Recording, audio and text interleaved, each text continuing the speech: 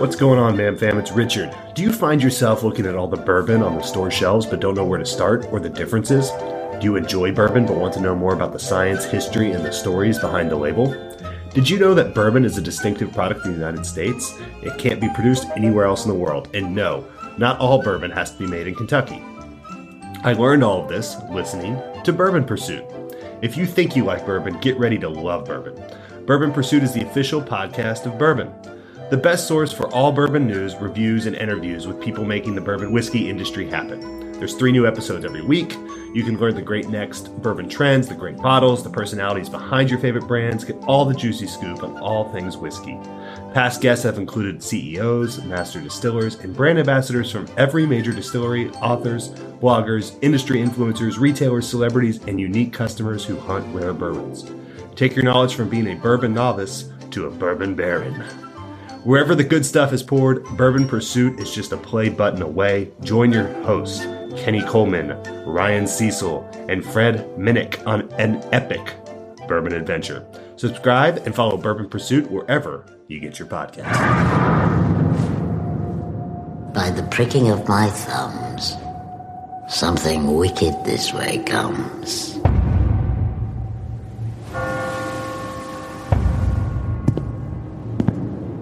My husband.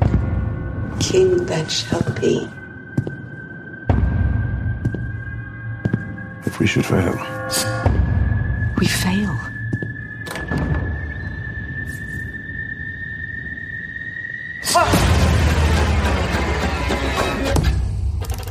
Didst thou not hear noise? Da, da, da, da, da, da, da, da! You sound insane. You realize that? Yeah. The whole world gone crazy! Seriously? Yeah. It's showtime. Welcome back in, man fam. Mad About Movies podcast. This is a Kent hosted episode. Apologies in advance for that. But we're in luck because we got 2 experts here. Way more experts on this type of movie than I am. I got a lot of questions, trust me. So I'm looking forward to this conversation. It's a tragedy of Macbeth. We're rounding out the year of 2021 cinema and nearing towards our lists. I think we got maybe one more movie to do and then we're done.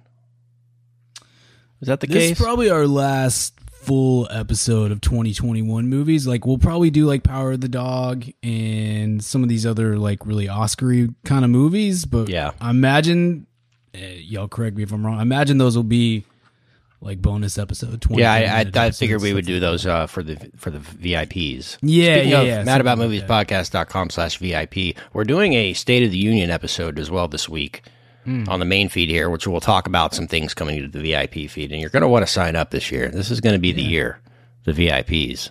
That's right. If every year hasn't been already, which they have. It's been lit. 2021, the highlight of my year was the VIP community.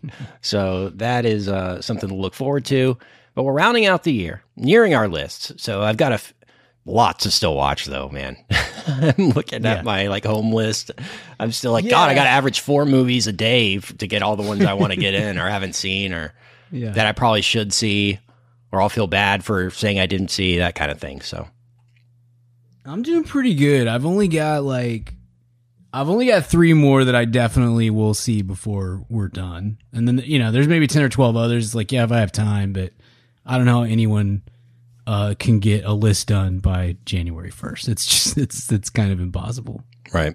Well, we're trying to delay this also for the listener because these movies are going to be topics of conversation into the new year as the all of the award season type stuff wraps up.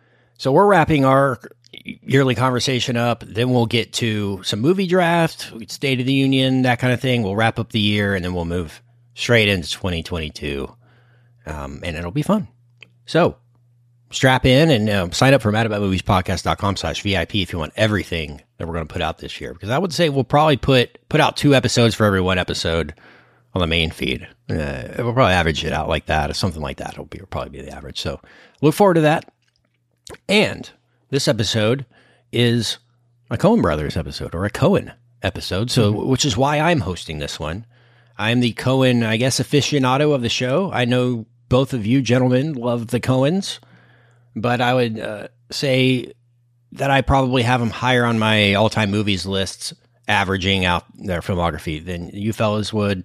Maybe that's a good teaser for a future episode of favorite directors that we could possibly do. So we'll see where they rank on my favorite directors list, but they're certainly high when it comes to Fargo, which is was my number one on our list of top 10 movies, right, ever. So I consider myself the Coen dude and also Francis.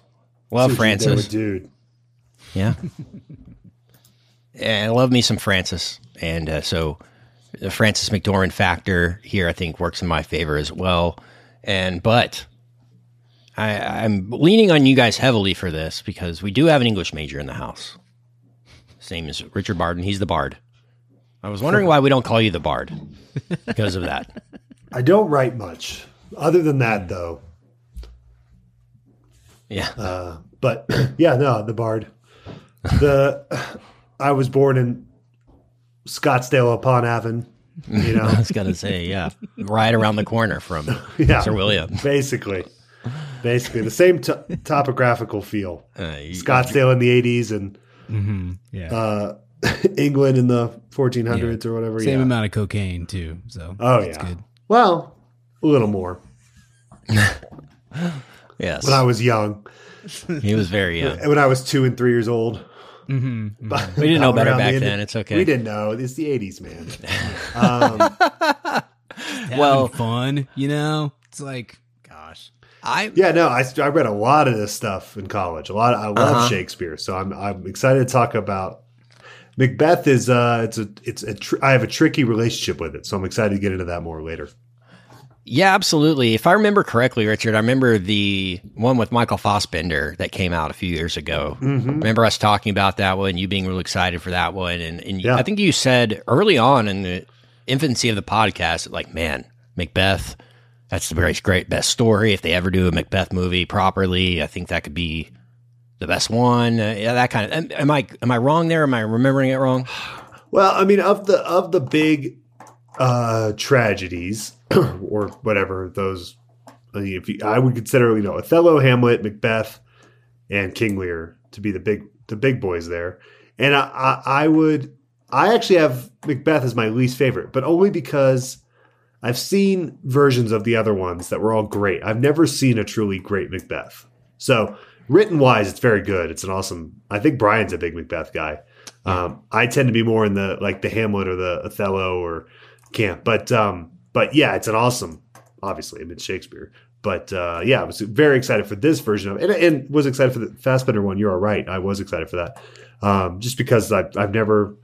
Till that point, I never really seen it done well. I've seen a lot of bad Macbeths in my day, and I don't know why that is. Or Scottish plays, maybe they said the name out loud and got cursed or something. But yeah, one time I saw one and it was like Elvis themed. It's in Denton, Texas, and it fit the theater. Oh man, I'm sad it wasn't a movie. I wanted to see this movie. And they kind of did Macbeth, but in like Greece attire, and it was a real. They really went for it. Sounds like something Brian would love. Yeah, it's right up my alley at that point. Yeah. They did all the Grease numbers, but they changed the lyrics to Old English. Yeah. It was wonderful. Banquo is the Danny Zuko of this period. Yep. So saith your back tattoo. Yeah. What's your relationship with Shakespeare material, Brian? Are you a Shakespeare fan? Like when you see a Shakespeare movie pop up that comes out, are you dreading it, excited for it? What's your thoughts there? I love Shakespeare. I'm pretty sure I've said this on the show before, but I think it is a great tragedy. I'm not an English major, but I come from a literary household. I love reading and writing and loved English classes most of the time. I think it is a great, I almost said tragedy. That would be, it's great foolishness, to teach Shakespeare to 14 and 15-year-olds. By just immediately going to Romeo and Juliet. And that just seems to be the move for English teachers. It's like, oh, we're doing Shakespeare. The most relatable Julius to kids. Caesar. Yeah, we're going to introduce you to Shakespeare through this, like, I think Romeo and Juliet's like one of the worst of Shakespeare's like bigger plays and stuff. And so it's just a very obnoxious way to get across how great. Well, have you seen the Baz Luhrmann version, Brian? You said that. Yeah, and that was God, that's how the teachers really that puts it in a whole new context. That's what they did for us, Richard, in our school. They're like, every school ever. You guys thought this was lame. Wait till you see this Baz Luhrmann version. Well, he pulls a gun out. Even lamer now. John Leguizamo. Yeah, the gun's brand is sword. So wrap your mind around that when he says draw your swords. It's a gun. Man, so that was a brutal time to be in high school. Like right at, because what that come out like 95, 96. Yeah. So that was always the move for the English teacher was like, if you guys, wasn't that his first one after Titanic? You know, if you pay attention, before Titanic, right? Was it? Yeah, he got Titanic on that. Well, man, for that because Paul Rudd was talking to him through it because Paul Rudd's dad was at the time like the leading American Titanic scholar. Actually, Paul Rudd's dad is British, but they were in America because his dad was such a Titanic scholar. And there's a great Paul Rudd story where he's just like picking Leo's brain, like you're gonna do that, and throwing all this Titanic nerd stuff at him. Leo's just like, yeah, I think it's just gonna be a huge movie. Just really don't smart. Really care about the history of it. Yeah, it's it is what it is. That's crazy. No, yeah, but like I had a teacher 10th grade. An English teacher who was great. I think her name was Miss Barrow. She was really good, and she really did a great job of kind of like you can get English. Like my junior year English teacher was somebody who was so obsessed with Shakespeare that it was like creepy, you know.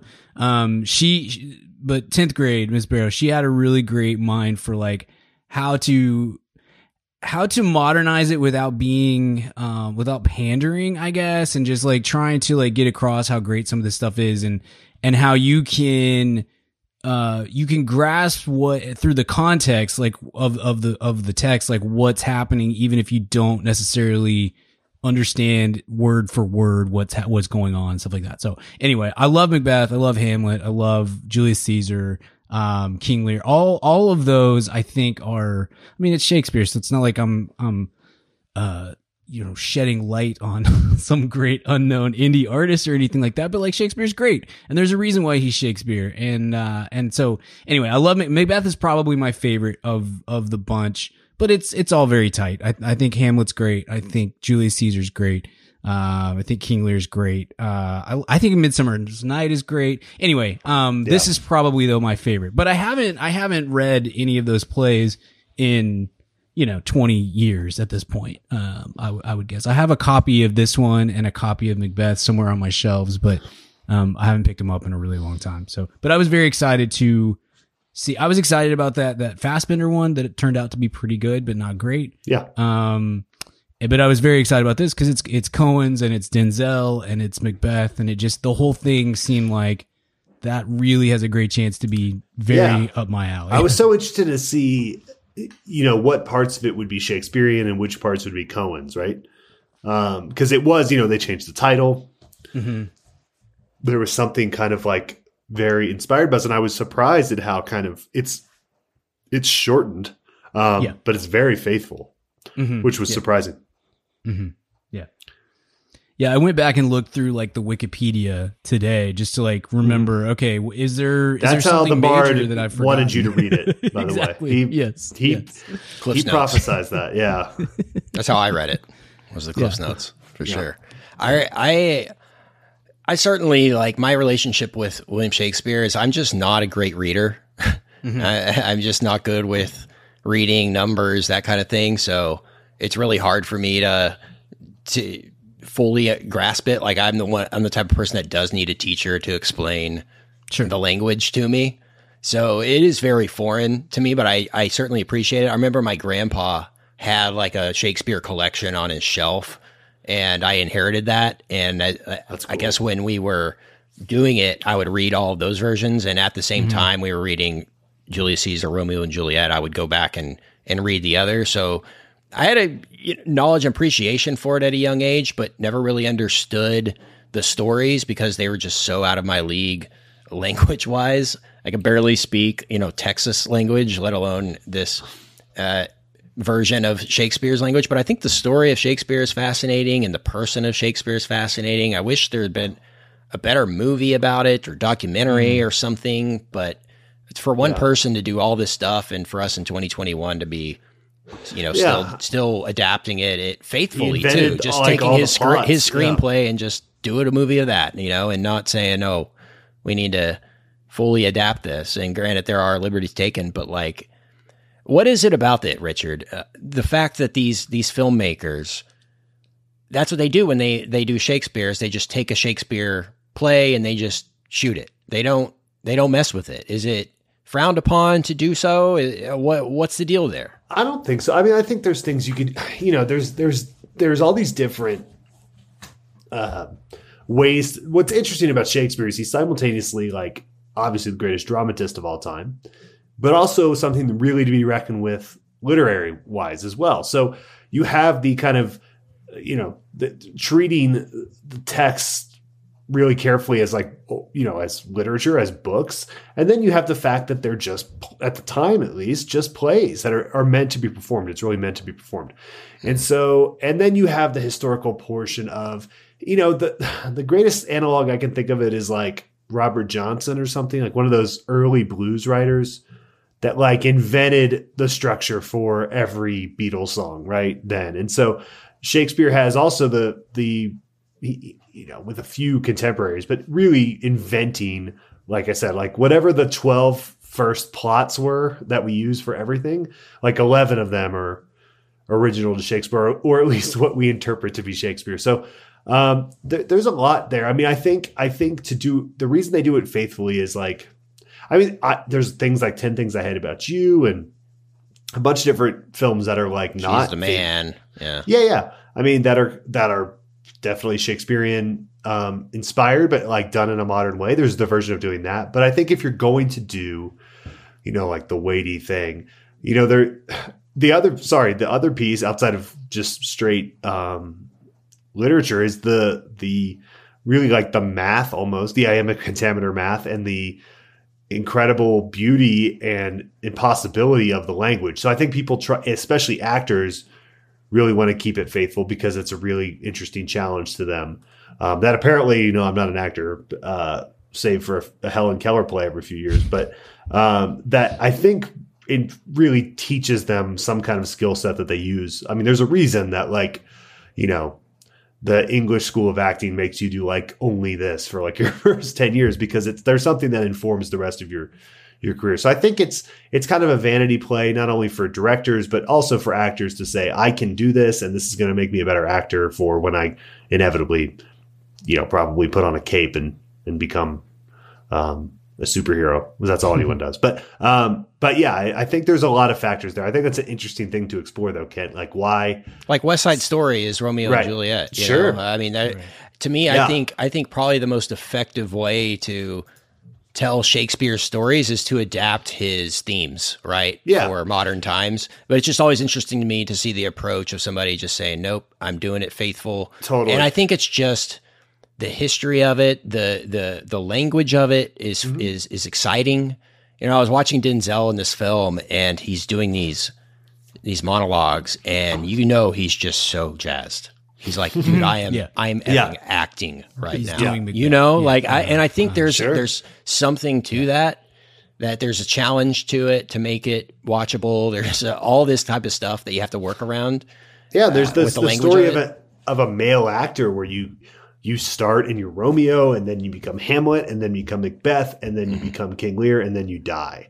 And that is like the story of actors wait their whole lives to kind of hit these different tiers within it, within that. So yeah, there's I think, there's definitely a vanity at play here, but there is something magical. I listened to this, I forgot his name, but there's a professor years ago and said like, I think I talked about this on the episode. We talked about like the experience of watching true Shakespeare. Like if you were to plug our synapses of our brain and like watch them on the modern brain and watch on a computer, the thing that would most replicate what it was like to watch Shakespeare in that time is Hamilton. right? Because it's like, it's a plot, it's a history plot, right? Just like, King Henry and Richard III and all these things. It's historical speaking plot. the rhythm of the time. And it's speaking in the rhythm of the time, right? For us, it's hip hop. For them, it's iambic pentameter and things like that. Yes. And it's simultaneously exploring this history, this plot, and with this rhythm and this musicality that is familiar to us. Whereas, iambic pentameter is kind of foreign to us now. But like, really, I mean, that feeling you get when you're watching Hamilton, and I know Hamilton's like the most overblown thing in the world. I'm not trying to compare it to Shakespeare, but the experience of watching it, I think is, if you kind of get in that trance when you watch something like that, is what it was like to watch this in its time. I think that's important to note. Is iambic pentameter been stolen for a band name for a metal band? They'll just do all these as metal songs. I'd go see them. It's 4 hours long. It's one song. We're iambic pentameter. This is Henry V. All right. I'm excited to talk about this one because when this was announced, I don't know, kind of curious to see like what would the Coens do. You see a Coen Shakespeare thing, like, man, they could do anything. This could be set in the Old West. This could be set in 1992 LA or in whatever setting they find exciting, really. But the one that Joel Coen, I guess we could start there. Joel doing this solo. He said, I did a little research on it, and he's been asked, of course, 100 times about why he didn't make this with Ethan, and just said Ethan didn't want to do a Shakespeare movie. It just kind of didn't excite him. And it did excite Joel, and Joel's like, well, if I do this, I'm going to have to do it myself. And so he did. And I guess Ethan is doing other stuff. And he wants to do theater, right? Mostly. Yeah, I think he's doing a play, and apparently they have like multiple screenplays already done. Just, if they ever want to do one, they'll just take one off the shelf and do it, which must be a great feeling. But I want a full documentary about the Coen selection process of what they direct and then what they sell. And then what they just make to make. There's like a whole tier system of like, I feel like Fargo and No Country and Lebowski are like, those should be referred to as like Coen Brothers films. And then there should be like another tier of like Intolerable Cruelty and stuff. That Lady Killers. Like, that should be like a Coen film. Like you should know the difference between those two things. And then like ones that they don't even direct, and they just like give the screenplay to somebody is like that's a C script or something. I don't know. We need to figure out the terrorist watch chart. We need to figure out. You do need to tier them. Yeah, we need. Yeah, to it's like this is a Coen Green. Like, ooh, a Coen Green. Nice. Exactly. Yes. I'm in. December S tier. Yeah. The Coen Orange. I'll on demand it. I'll wait for streaming.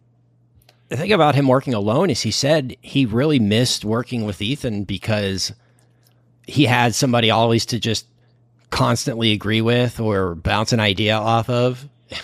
And oftentimes when you're talking with producers or an actor, to have somebody else there to back you up is huge. So when it's two people saying this is how it should be versus one, it's a lot easier to get things done. So he said he missed the process of just working with his brother. And he said he would suggest anyone that wants to be a director or filmmaker to have like a partner to do it with that sees eye to eye with you. And you do see some of those relationships work out pretty well. So he took a very literal approach to this. Like I said, he took essentially the direct language of the original, adapted it for the screen. And the way he shot this, I was blown away by. And it looked like freaking, Julius Shulman, one of these famous architectural photographers, or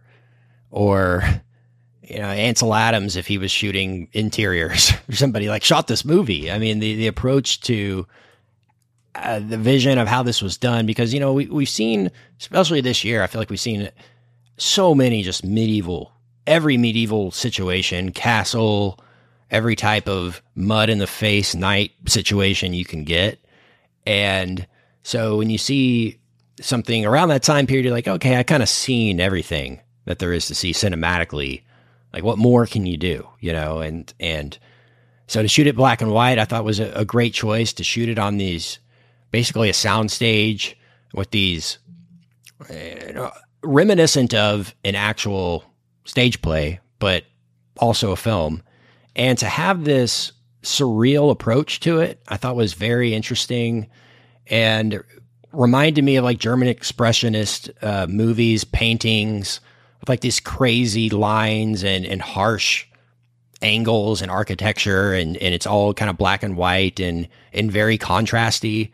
So I just loved that angle of it because, like I said, the language of the film was just so over my head that I have to stop down or put the subtitles on, which I didn't have on for this experience.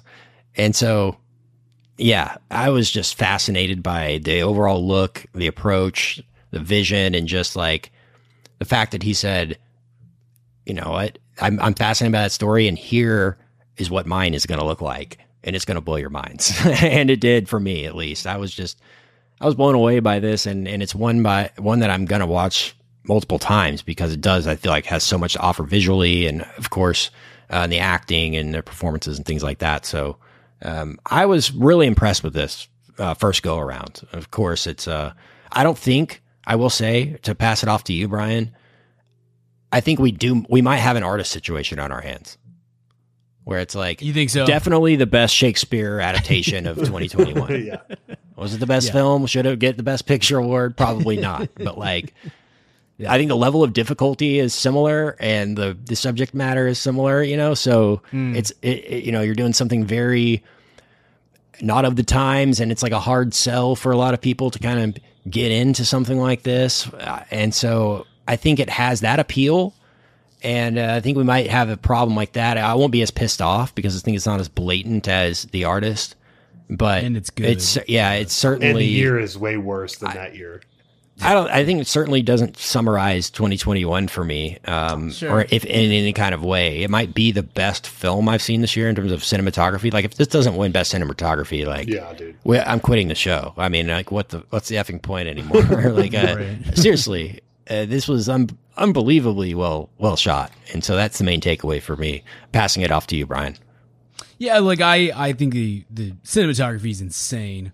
The trailer should win best cinematography. Like, don't even need to include the rest of the movie. Just submit the trailer. Need to show up. Yeah, I think that's incredible. I maybe my favorite thing about this beyond Denzel in the lead, which I was just in love with. I thought it was so cool. I love the way that Joel was able to. I'm gonna have to say him by his, like, call him by his first name because it feels like I'm gonna. Every time I say Coens, I'm going to say Coens, you know, like it's going to be, it's like a involuntary reflex. But, I love the way that Joel Coen used, the staging of this to make it feel both cinematic and like a play at the same time. That's one of my big things. I mean, I gripe about that frequently. If we see a movie that started as a play or a Broadway show or whatever. And I like West Side Story did this phenomenally well. Spielberg did such a great job of transitioning this from play to the screen. Cause you're putting something on the screen. So it's got to fit that medium. It's fantastic in this, but the staging still is so cool and so well done. And it does feel like you're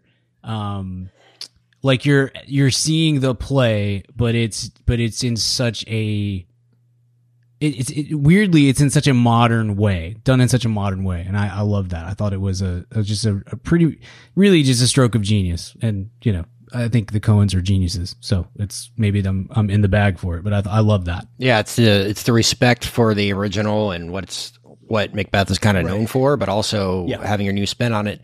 And there are limitations to a stage play, you know, that you've got the limitations of a stage. So I think cinematically you can kind of expound on the traditional approach. Richard, general thoughts in Macbeth. You know, I know you're excited for this one. Sure. Yeah. I mean, I think to echo all of your points, I knew this would, especially cinematography, you know, all the photography would be fabulous in this. You could just tell by the trailer. And the Coens love a great, you know, they shoot, even if it's not them, they shoot things. They really have Roger Deakins or somebody. Yeah, they really lean on some great people for that, and I'm sure contribute to that as well.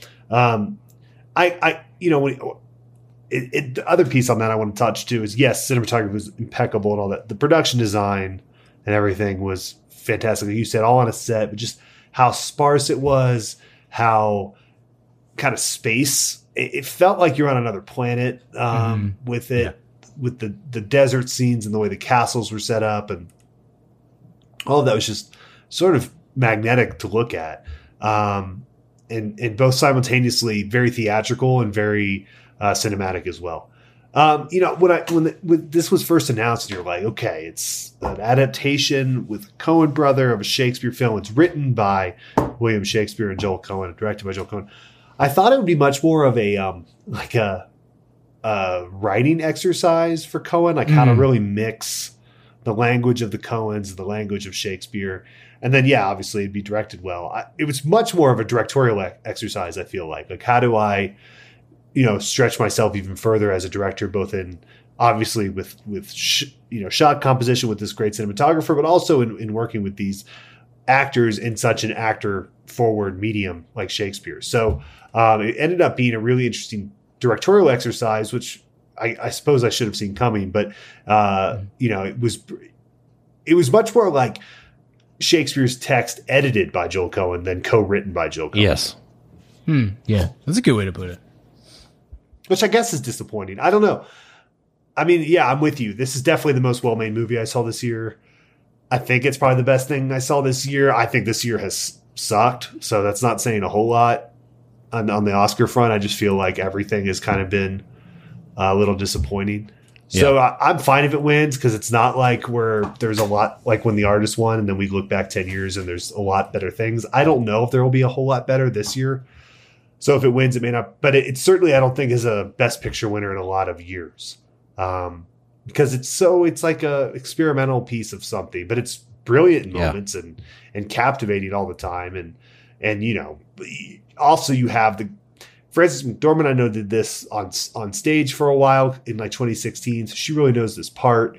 And then you just, the camera on Denzel, especially a camera that knows what it's doing, he could be reading Dr. Seuss. It would be at least a Best Picture nominee. So the fact that it's Shakespeare definitely aids with that. But really interesting.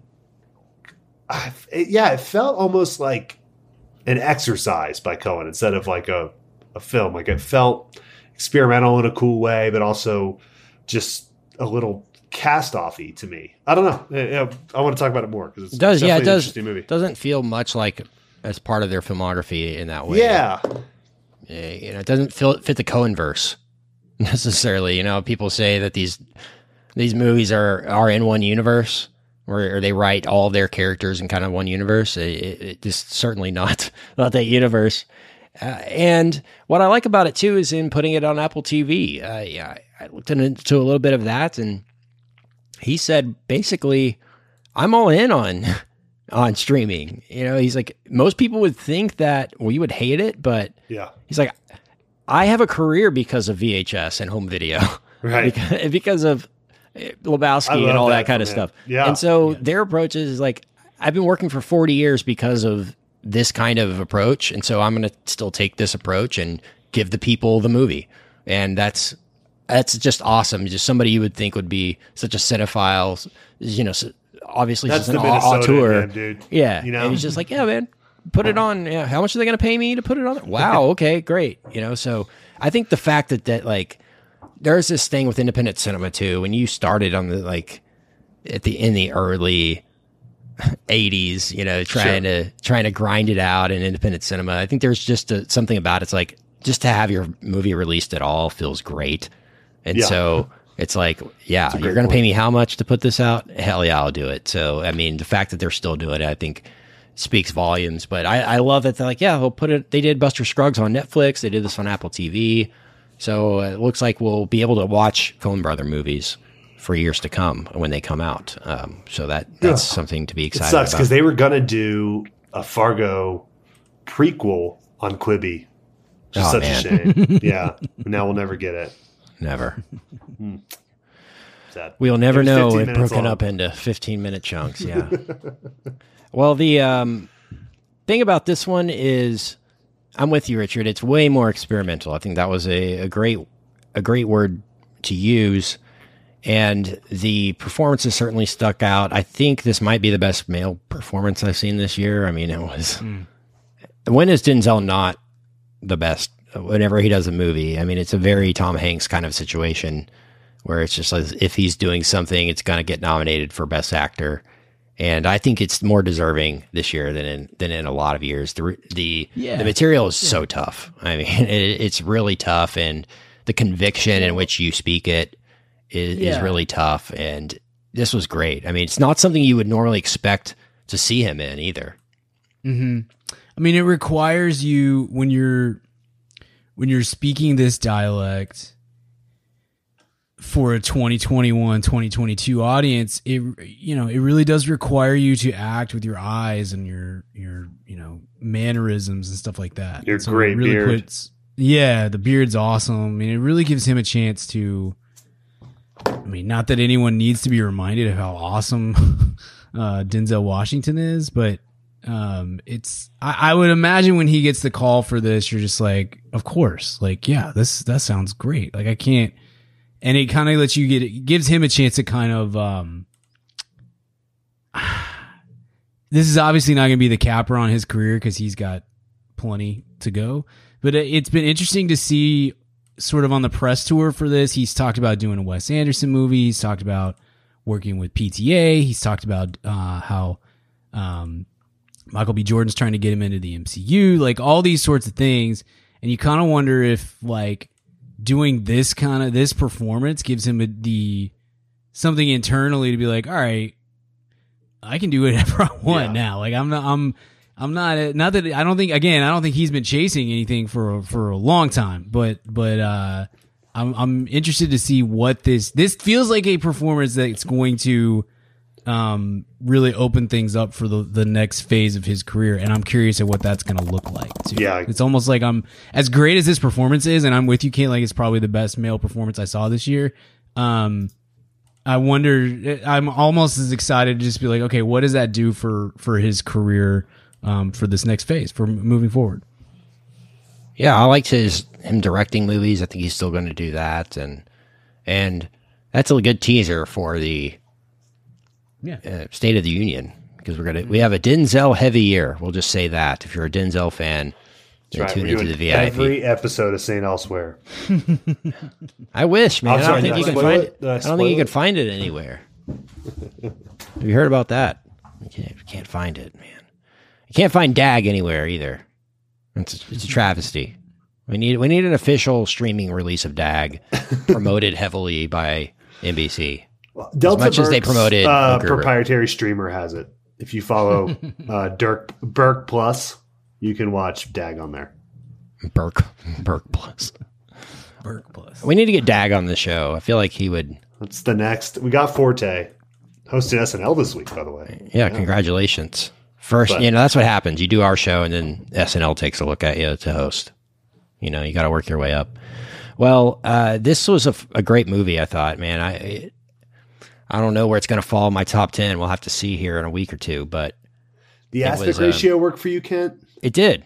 Yeah, it did, because I think, it's all part of the thing when you're doing something like this. I think it works. Beautiful. It was just, there was so, I found it frustrating just because the scenery and the set design was I wanted to see much more. I kept wanting my TV to expand to wide so I could see more of it, but it was much more of a vertical film than it was like a horizontally shot movie, with like all the towers and all the people. It was a very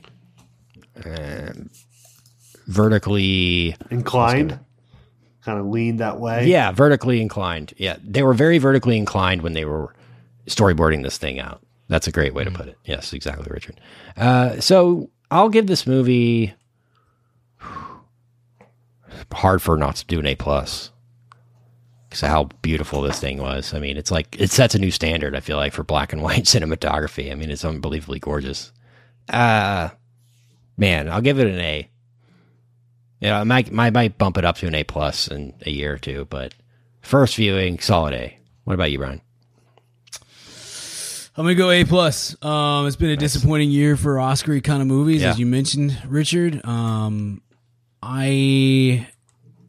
I don't want to pick stuff with, incredible recency bias, but this is probably number 1 or number 2 on the year for me as far as the kind of Oscar. It's a really good year for blockbuster kind of movies, I think. So that has to factor into like my top 10 and stuff. But when I'm sitting down to do the Oscar ballot, this is going to be really hard to overlook. And I'm of the, to each their own school of thought and all that sort of stuff. Like, I don't really care about does this movie summarize the year of 2021 kind of thing. I know some people that's a big thing. That's not really a factor necessarily for me. It's, did you make a good movie? Is it, to me, the difference between this and like The Artist is beyond the quality is I don't feel like it's a gimmick. I feel like everything done here fits the property and fits what they're going for and stuff. And so I'm all with it. We watched The Artist a month or so ago, and I was reminded of just how much I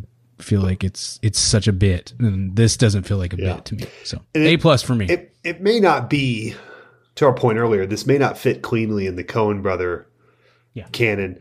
It does fit in the Denzel canon. Like, I feel like this will be on the highlight reel forever. That's a really good way to put it. Makes it worth it, right? It's a Denzel forward thing. It's like, so that's definitely in its favor. I'm going to go with Ken. I'm going to go just solid A. Very solid. All right, let's hit a quick weekly recommend here before we get out. Weekly recommends. I'm going to recommend a documentary that PBS put out. I don't think it's Ken Burns, but it's Ken Burns-esque. It's called Big Bend, the Wild Frontier of Texas, and it's got Explosions in the Sky doing the score for it. Yeah. So it's just great scenic nature footage of South Texas, which is a beautiful part of the country. Texas is not known for its scenery, of course, but there is some beautiful nature. And so it's that, and with Explosions in the Sky, who are from Texas, so I'm sure they were inclined to do that.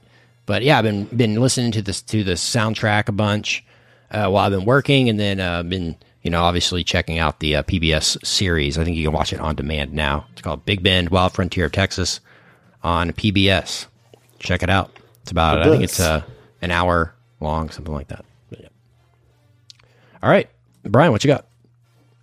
I'm going to recommend an album that came out last year, and I don't think any of us ever actually recommended it, but it's maybe we did, and it is what it is. But anyway, I read, I do this thing with Texas Monthly. I don't know if you guys ever, I'm the only person maybe that still reads magazines every once in a while, but I do. I used to.